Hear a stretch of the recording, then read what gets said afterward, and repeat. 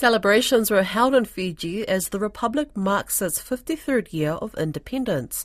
Civilian and military parade were held all over the country. Whina Whanua has more.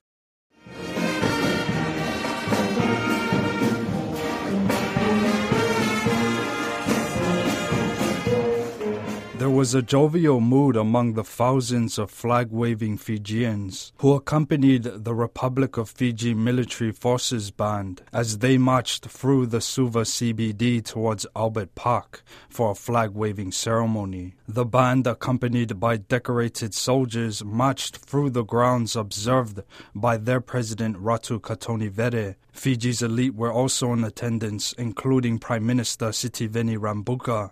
It's a ritual held every morning of October 10th, the day Fiji became independent from the United Kingdom in 1970.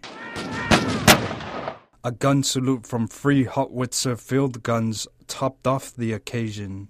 In Levuka, Fiji's old capital, a large public parade was also held. Levuka is home to the site where Fijian chiefs gathered to sign a deed of cession to the United Kingdom in 1874.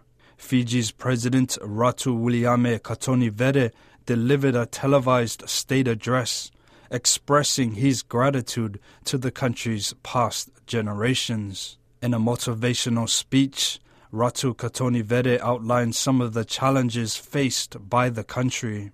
We are living in uncertain times as a nation, as we are part of a revolving global community with complex issues and escalating geopolitical rivalries that pose a threat to international peace and security in the Pacific and the world.